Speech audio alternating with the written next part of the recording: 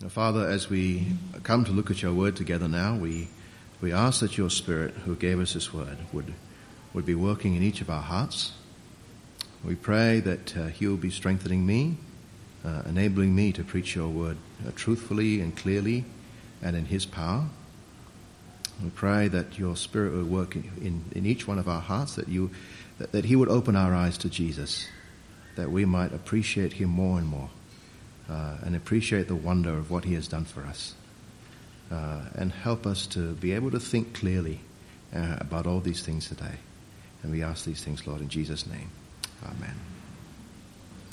Those of you who are regular here will know that what we normally do on nearly every Sunday in the year is expository preaching. We work through a passage. Usually we're looking through a book, and we just keep on working through that because we want God to have the microphone. We want to be seeing what is God saying in the Bible, to be setting the agenda for what we are preaching and learning and thinking about together. But once in a while, every now and then, we will do a little series that might be a topical one. And this series starts off, we're starting up a new series, a topical series, about the cross. And we're going to be looking at different aspects of the cross, different things that God has secured for us through the cross, and different benefits that Christ has won for us on the cross. And so we're going to be looking at various theological concepts that the Bible uses to show us what God has done for us there. We'll look at things like justification and propitiation, and look at redemption. We'll look at the victory of Christ over the evil one. We will look at ideas of reconciliation. We'll look at the death of Christ as an example. Some of those words might be very familiar to you, and some of those words you might think, what is he talking about? But that's okay. We'll work through it all together. And I trust that we will learn to think more clearly about the cross by the end of the series, and to appreciate more and more what Christ has done for us there, so that we can guard our thinking, our speech, and our actions so that Christ is properly honored for what he has done, and that we don't compromise or lose on this very fundamental tenet of our faith. And so we start today by looking at actually the most basic and central truth about the cross. It's a truth that holds everything else together in the whole series. And in fact, it's the truth that holds all the theology around the cross together. If you lose this, then you lose the foundation for everything else. All other truths about the cross, all the things about reconciliation and justification and victory over Satan, etc., etc., whatever other truths about it, when you dig back deeply enough, it's actually based on this and derives its power from this. This is like the hub of the wheel, and all of the other truths about the cross are spokes that come out from that hub. And that very central truth that we're talking about today is actually very simple. Jesus Christ died in our place to take the punishment for our sins. Jesus Christ died in our place to take the punishment for our sins. In the language of theologians, this is called penal substitution. Penal substitution, right? Now, what does I say penal substitution? The word penal means to do with punishment, right? So in our country, there's a penal system, and that's a system for punishing crime, isn't it? Or at least it's supposed to be. We have some visitors from Sydney here, who are here for Tim's wedding. Sydney was known as a penal colony, right? Back in British days, if they wanted to make money from plantations, they'll come to Malaya. But if they were to be punished for a crime, they would go to Sydney. Right? The word penal is to do with punishment. And we all know about substitution, don't we? Right? If you're playing football and there's a substitution, what does that mean? It means one player comes off and another player goes on to replace him. So what we mean by penal substitution is that Jesus died in our place as our substitute to take the punishment for our sins. Now, where do we find penal substitution in the Bible? Actually, it's all over the place. But today I want us to look at one Old Testament passage where it's particularly dominant, and then show you what the New Testament does with it. Now have a look with me at that Old Testament reading for today, Isaiah 52. Verse 13 onwards. Isaiah is writing here about 720 years before Christ, And in this prophecy, there's a group of songs that are called the servant songs, and here's one of them. And as you look at the songs, you actually see there are 5 stanzas to the song, five verses, right, in the song, and there's 3 Bible verses in each part. That's a bit confusing, isn't it? Verses as in, verse, chorus. There's 5 of them, and verse as in verse 1, verse 2, verse 3 in each part, okay?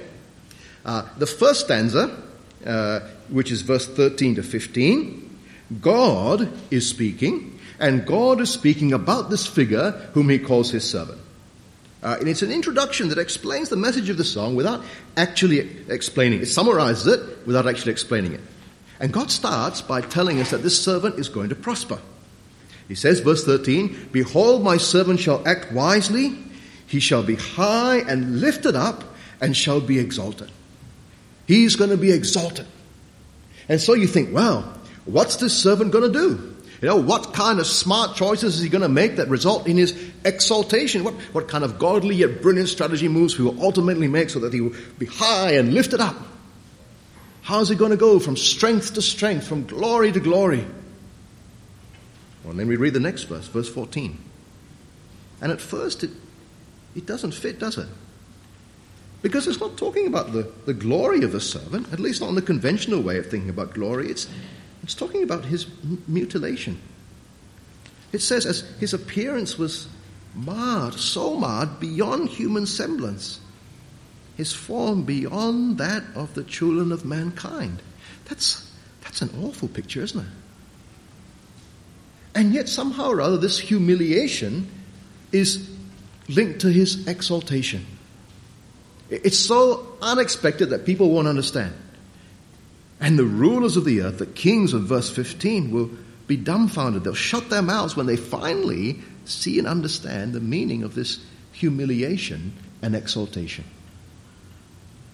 So what is it? Well, the second part or stanza of the poem is the first 3 verses of 53. And here Isaiah writes in the voice of, what we will call witnesses. Right? These witnesses are Israelites who believe in the servant. We know they're Israelites from the context of the passage. Isaiah 52 was about the fact that God was going to redeem Israel.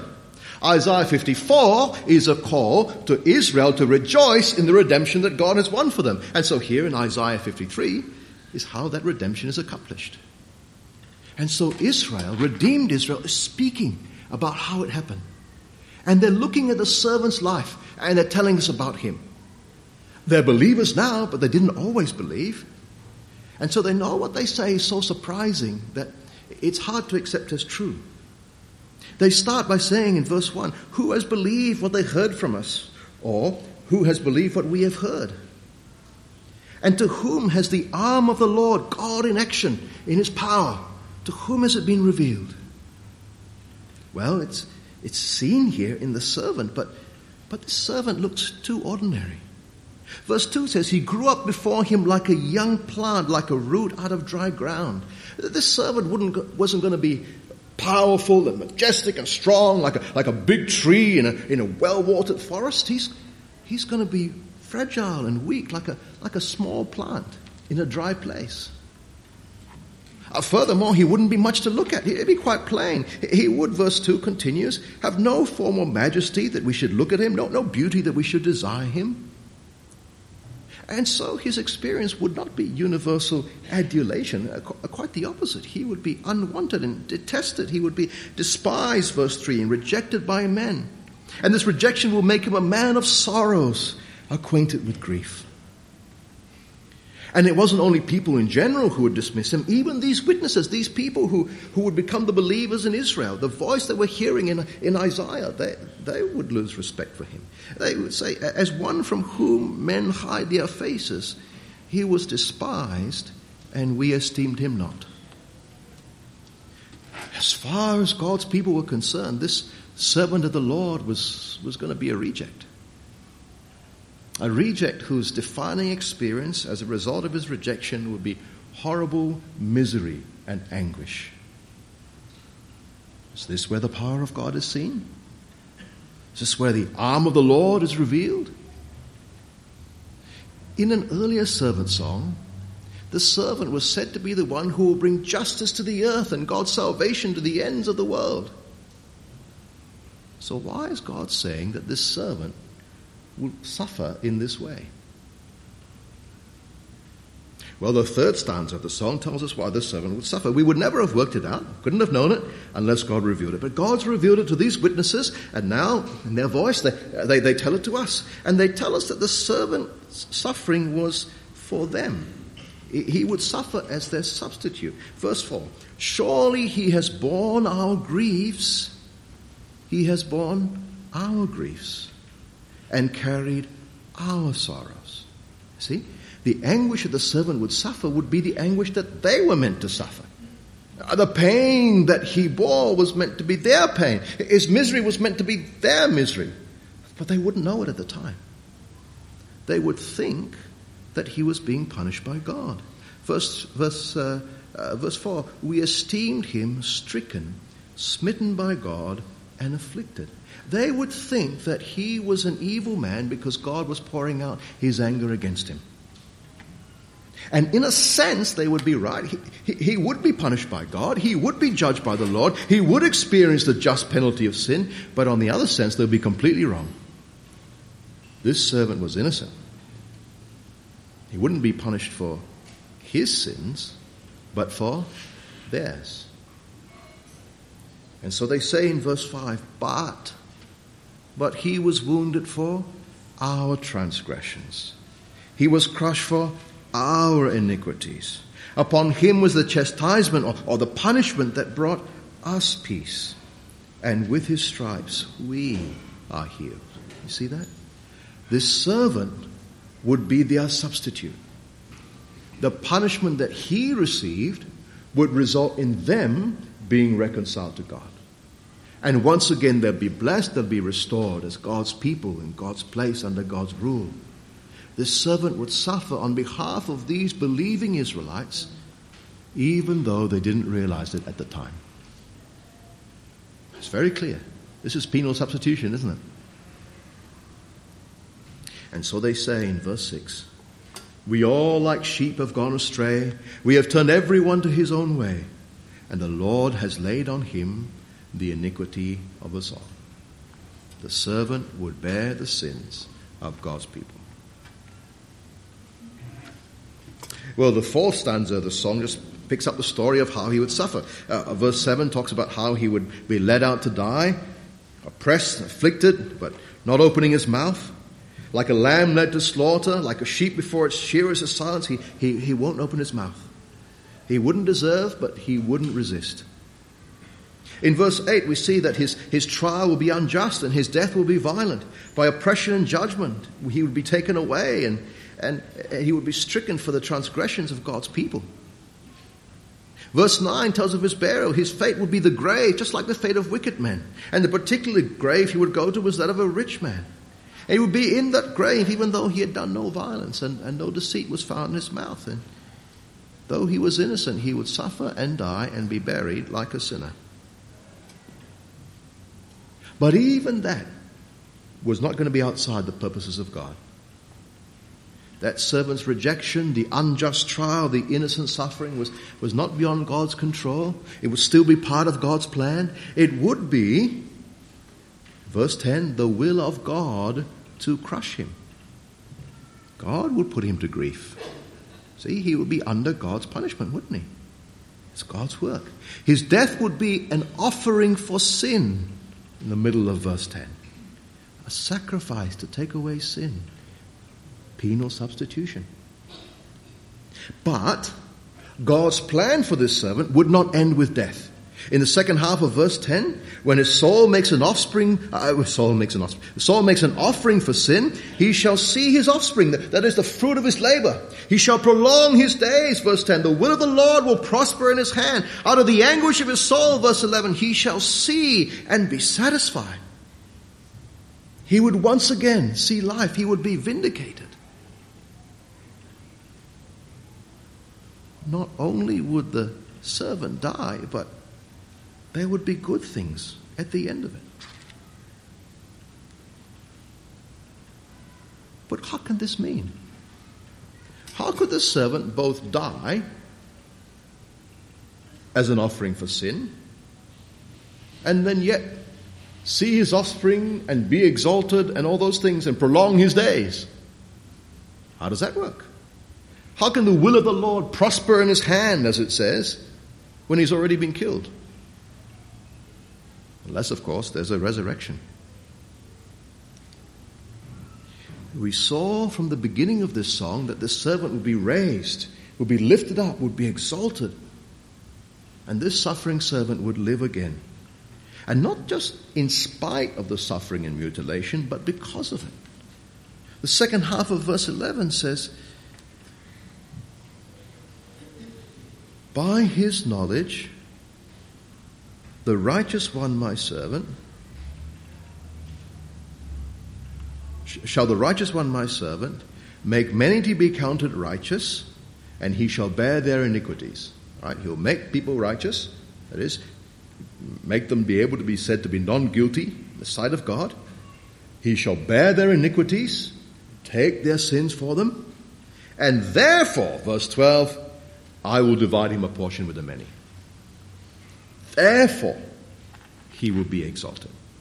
He shall have that dividing of the portion with the strong. It's like the picture's like a warrior who's rewarded from the spoils of battle. Go back to the beginning, he's highly lifted up. And the reason for that, verse 12 again, because he poured out his soul to death and was numbered with the transgressors, yet he bore the sin of many and makes intercession for the transgressors. You see how many times Isaiah keeps on going back over and over again to make sure we get it. Right? This is penal substitution. Yeah? The New Testament, of course, identifies this servant with Jesus Christ. And the voice of the Israelites, well, they must line up with the voice of those first Jewish believers. Because those first Jewish believers, they were the remnant of Israel, waiting for God to come and to save them and to bring in his kingdom. They were people who knew Jesus but didn't initially understand the significance of his death until after his resurrection. People like Peter and James and John and others who came to believe. Jesus died as their substitute. He took their sins so that they could be forgiven and enter into his kingdom. They are the voice we hear in Isaiah 53. But there is something else that God said to his servant a few chapters before this. Have a look with me back at our 49 verse 6. In Isaiah 49 verse 6. And here again, he's talking to the servant. And he says to the servant, it is... I'll wait for you for a moment. It's page 737. He says to the servant, it is too light a thing that you should be my servant to raise up the tribes of Jacob and to bring back the preserved of Israel. It's too small. I will make you a light for the nations, that my salvation may reach the ends of the earth. You see that? The salvation that God was going to bring through the servant, yes, first of all, it's for those Israelites. But it's not just for them.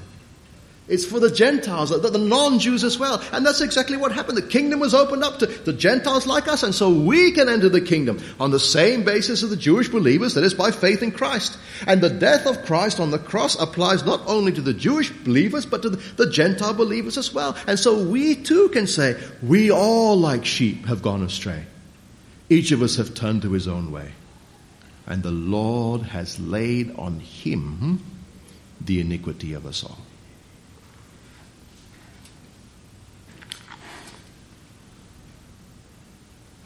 Now, just now I said the New Testament identifies a servant as Jesus Christ. And, well, where do we see that? Now, there's numbers of passages we could go to. Many do so in some way or other. But the clearest one to take is that one we read just now in 1 Peter 2. So turn with me to 1 Peter 2. 1 Peter 2.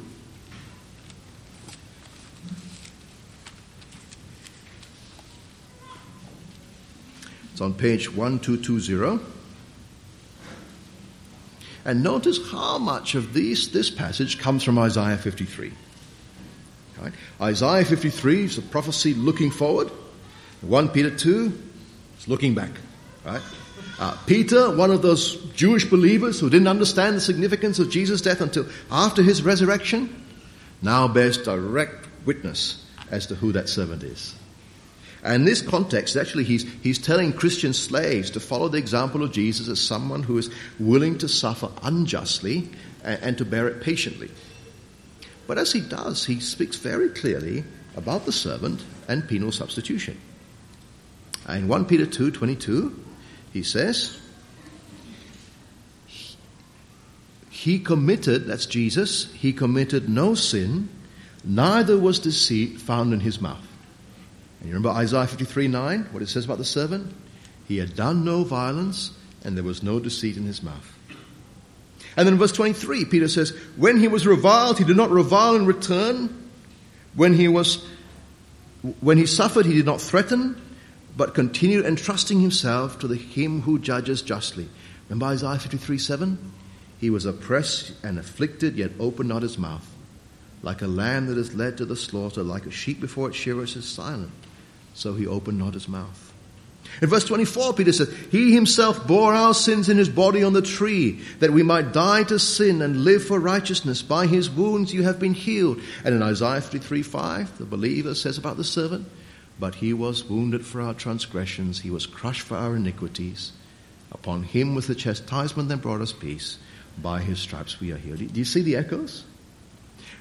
In verse 25, Peter continues, for you were straying like sheep, but have now returned to the shepherd and overseer of your souls. And Isaiah 53:6, we all like sheep have gone astray.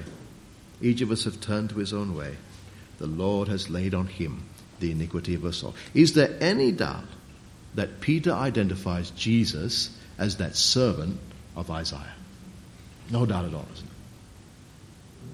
Can there be any doubt that the Bible teaches us that Jesus died to take the punishment for our sins?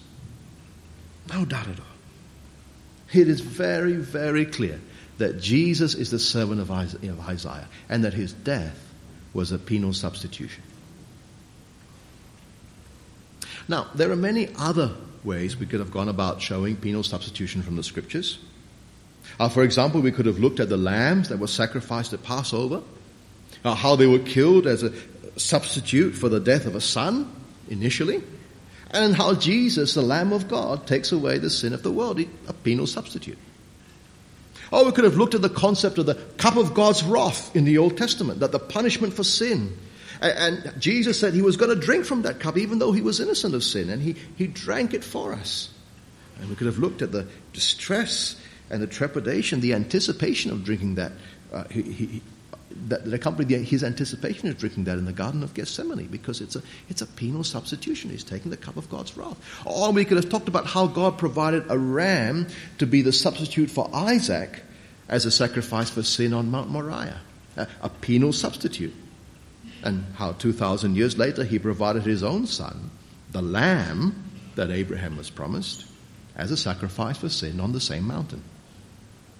We could have looked at the concept of sacrifices in the Old Testament, particularly on the Day of Atonement in Leviticus 17, and we would have seen the annual sacrifices in the Old Testament illustrated penal substitution, because an animal died in the place of the people for their sin. And we would have also seen that animal sacrifice can't really take away sin, that they're pointing to the real sacrifice to come, the sacrifice of Jesus once for all on the cross, which is a penal substitution. Or we could have looked at John's Gospel, where Caiaphas the high priest says, it is better for one man to die on behalf of all the nation than for everyone to perish. And how John explains that Caiaphas meant one thing by that, but God was actually using him as high priest to speak about the penal substitutionary death of Christ. Or we could have looked at the passage in Deuteronomy 21, where everyone hanging on a tree is under God's curse, God's punishment for sin. And incidentally, that's why you notice Peter in 1 Peter 2 says he himself bore our sins in his body on the tree, right? Instead of saying on the cross. He could have said on the cross, but he purposely says on the tree because that helps us remember the curse. And then we could have looked at Galatians 3:13-14, where Christ redeemed us from the curse of the law by becoming a curse for us. For it is written, cursed is everyone who hangs on the tree. And then he goes on, so that in Christ Jesus the blessing of Abraham might come to the Gentiles. There are many passages we can look at, looking at penal substitution in the Bible. We'll look at them some more, actually, as we look in the next few weeks at different aspects of the cross, because they all get related back to penal substitution anyway. But instead of doing that, let's consider now some contemporary objections to penal substitution. When you're talking about penal substitution to people, they'll come back and say, but, okay? So let's think about some of those. Right?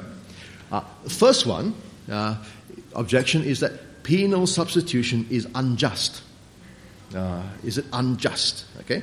Because some people will say, penal substitution is unjust because God is punishing a third party for our sin. Right? Here's God, there you are with your sin, and there's Jesus being really good over there, and instead of punishing you, he punishes Jesus instead. Right? Poor Jesus, innocent third party, gets the blame for what you've done. That's not just. Well, how do we respond? Well, first of all, we must say that Jesus went to the cross willingly. Yes, he was obeying the Father's will, but he did so willingly. Yes, he did so with great trepidation, but he did so willingly. Secondly, we must note that Jesus is not a third party. Remember, Jesus is both God and man. And the fact that he is God means that our sin is against him. If Jesus were not God, this objection might have some legs. But because Jesus is God, then it's not a third party that God is punishing. God the Son is paying the debt that we owe to God. God the Son is taking the punishment that we deserve for rebelling against God. God the Son himself bears the wrath of God against sin so that we need not face it. Yes, internal to the Trinity, it is the Father who sends the Son. It is the Son who suffers on the cross. The Father doesn't die on the cross. The Son offers himself to the Father as a sacrifice. But the Son is still God. And while that sacrifice relates to us, the transaction is otherwise internal to God. God, the Holy Trinity, is not punishing someone else. There's no third party. Or to put it another way, God was in Christ reconciling the world to himself. And finally, to use our human concepts of justice to judge God's actions is actually the wrong way around, isn't it? Right? God is by definition just. He is God. Justice comes from him. So the premise of the objection is actually wrong anyway. Even so, penal substitution does show God's justice very, very clearly. Because it shows that God in his justice will not simply ignore sin, even when he wants to forgive it. Justice must be done and be seen to be done. Sin must be punished. And in order to punish sin, God, and yet forgive the sinner, God in Christ takes the punishment instead. If God were not so just in that way, he could say, never mind lah. Yeah? But that is not our God. God is perfectly just. And God's justice means that sin is punished. So it's very clear that taking God as God and his dealings with us and the world, there is no issue of injustice. But what about within God? Is there injustice in the way the Father treated the Son? A few years ago, one author in the UK caused quite a stir by calling penal substitution cosmic child abuse. How do you respond to that? Well, first of all, we must say, again, that we never set ourselves up as judges of God. Right? God judges us, not we judge God. Furthermore, we're talking about inner Trinitarian relationships here. That is, relationships within the persons of the Trinity. God on the inside. You've got to be very careful what we say. All right? Who are we to comment, really? But what the author said doesn't work anyway. Because God the Son is not a vulnerable child.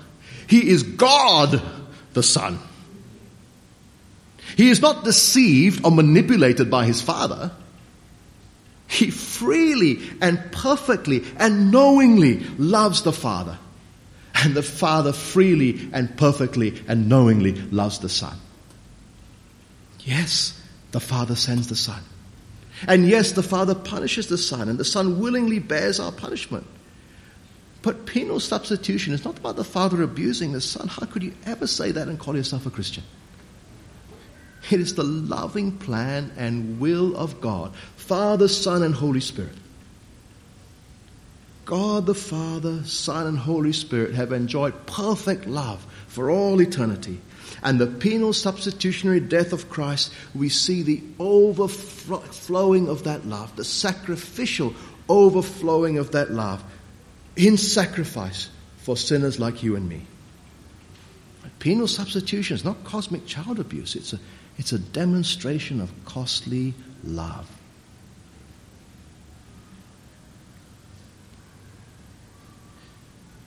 The second objection to penal substitution is that it undermines forgiveness. Now, let me read to you something I found on the internet from a Muslim apologist. Here's what he said. If someone owes you $1,000 and you wanted to forgive this debt, that would mean you would have to forgo the $1,000 and absorb your losses. If Kevin owes you $1,000 and you tell Kevin you don't have to pay it anymore and then John could pay it instead, it doesn't mean that you have truly forgiven Kevin's debt. Kevin's debt is still there even though it's not Kevin paying it anymore. The only way for you to truly forgive Kevin's debt is for you to absorb your losses. Similarly, the only way for God to truly forgive us our debt is to let go of the debt altogether. Now, we don't say God absorbs his losses because God is independent of all creatures and there's no losses, but the logic is the same, that God would have to forgo the debt in order to truly forgive our debts. However, in Christianity, we don't see that because Jesus takes the debt and pays it. A bit later on he says, true forgiveness is a virtuous act of letting go of a wrong without exacting any form of payment or punishment in return.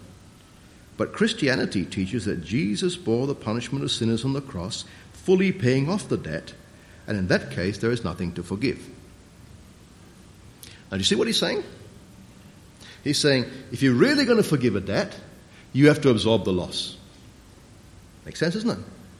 If God was really going to forgive the sin, that means that he would have to absorb the loss. But, he says, if Jesus paid for the sin, then God didn't absorb the loss, so to speak, and so he doesn't truly forgive. What's he forgetting? He's forgetting that Jesus is God, isn't he?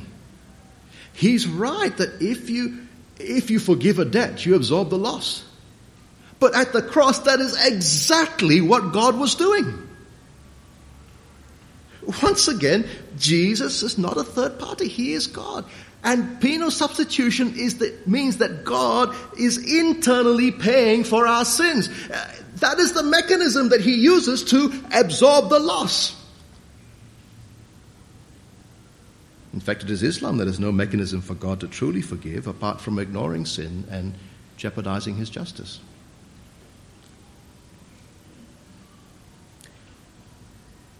Another objection that I've heard is that one person can't take the punishment for another. It just can't happen. Well, that is simply arguing the wrong way around, isn't it? You always have to argue from what has happened to what can happen. You can't exclude what has happened on the basis that you think it can't happen. Right? If you think it can't happen and it's happened, then you're wrong and you have to think again. And if God says it's happened, then it's happened. So, am I making sense? Right? Now, having said that, there is a theological explanation for how penal substitution works that shows that one person can take a place of another. And that's got to do with another theological concept that underlies penal substitution, and that is called the doctrine of union with Christ. Doctrine of union in Christ. Now, it sounds complicated, but actually it's really simple. Right? It's like this. When you get married, you and your spouse become one unit, right? All her assets become yours, and all your liabilities become hers. Okay? You count it all together, right? Everything shared, considered together, you mix it up, okay? And that is the same for our union with Christ. When we trust in Christ, the Spirit enables us to trust in Christ, and the Spirit unites us spiritually with him, okay? By faith. We're united with Christ. We are considered together as one. And so all our sins are shared with him. All his righteousness is shared with us. And so when he died for our sins. He was able to be our penal substitute because we're shared with him, we're one with him. And so he's taken all our sins on our behalf. And so now, in Christ, or another way of putting it, in union with Christ, right, we share what's left, that is, his righteousness.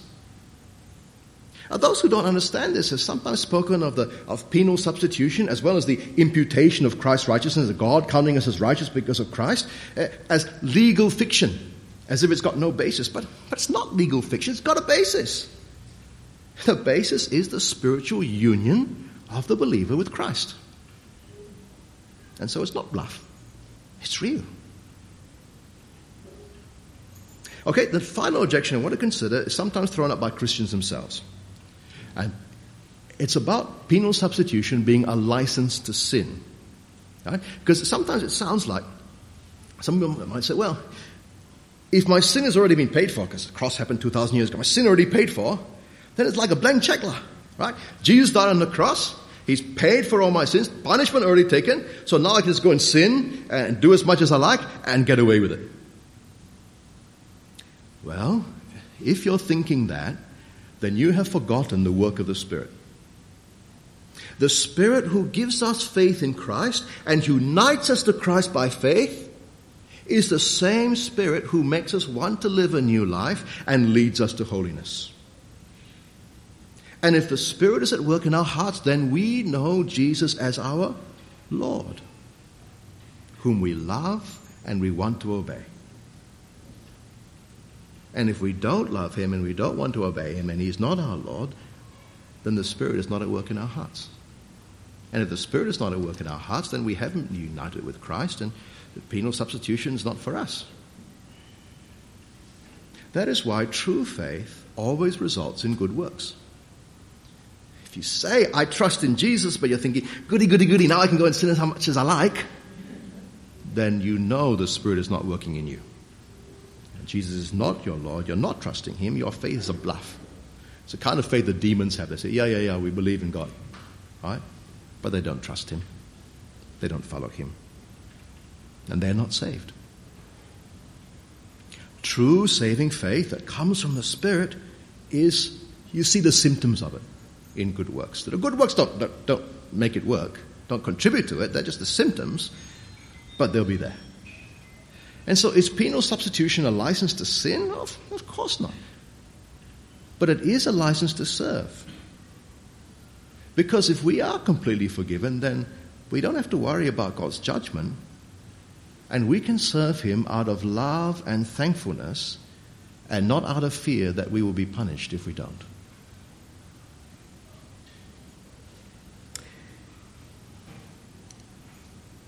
In conclusion then, penal substitution, we said it's the hub of the wheel. Many applications are going to come out of it, therefore, and we'll explore many other applications for the sermon series. So let me just end with this one. Penal substitution means that Jesus has taken the punishment for those who are united to him by faith. So if you are trusting in Jesus, then you can be sure that God accepts you now and that you'll be with him for eternity. You live in the assurance of God's love and forgiveness. And you can die knowing that when you die, you'll be with him. And he will raise you to resurrection life on the last day. And you can know that the final judgment won't be punishment for you because Jesus died in your place, taking your punishment already. That's a really good thing, isn't it? And that also has implications for how we live today. Because sometimes we try to punish ourselves for the things we do wrong. And we actually don't need to do that. Because Jesus took the punishment for us. A lot of Christians end up on the cycle we call the guilt trip. Right? We imagine God is angry with us because of our sin, so we feel far from God, which makes it easy to sin again, and then we feel worse, and then we beg for God's forgiveness, say, okay, it's the last time I'm ever going to do this, and we chastise ourselves and punish ourselves and make us feel really bad, and then we kind of like do it again and think, oh, well, God's never going to forgive me now, and I feel far from God, I better not go to church because I'll be such a hypocrite, and then, you know what I mean? Yeah. The answer to the guilt trip is once again to always go back to the cross. Remember penal substitution. When Satan tempts me to despair and tells me of the guilt within, upward I look and see him there who made an end of all my sin. Because the sinless Savior died, my sinful soul is counted free. For God, the just, is satisfied to look on him and pardon me. God is perfectly just. And if he is happy that the punishment for sin is finished, then who am I to say otherwise? Whenever you sin, brothers and sisters, always go back to the cross. Of course we confess our sins to God. We acknowledge what we have done. And then we rejoice in his great kindness that he has provided a substitute to take the punishment for our sins. And if I take my sin back to the cross, I know already that I've been forgiven, that Jesus has already paid for it. And when I see my sin on the cross, I know that God accepts me, no matter how terrible my sin is, no matter how many times I've done it. God does not hold my sin against me because it is borne by Christ. And if Jesus has taken the punishment for me, God is not going to exact it again, and I don't need to punish myself again. Don't need to add my own little contribution as if the death of Jesus wasn't enough. It's bigger than all my sin. He is my penal substitute, so I don't need to fear the wrath of God. And I can serve him not because I'm scared of his wrath, but because I love him. And I love him because he first loved me and gave himself for me. Jesus is our penal substitute. Jesus' death means we are forgiven. Let's pray.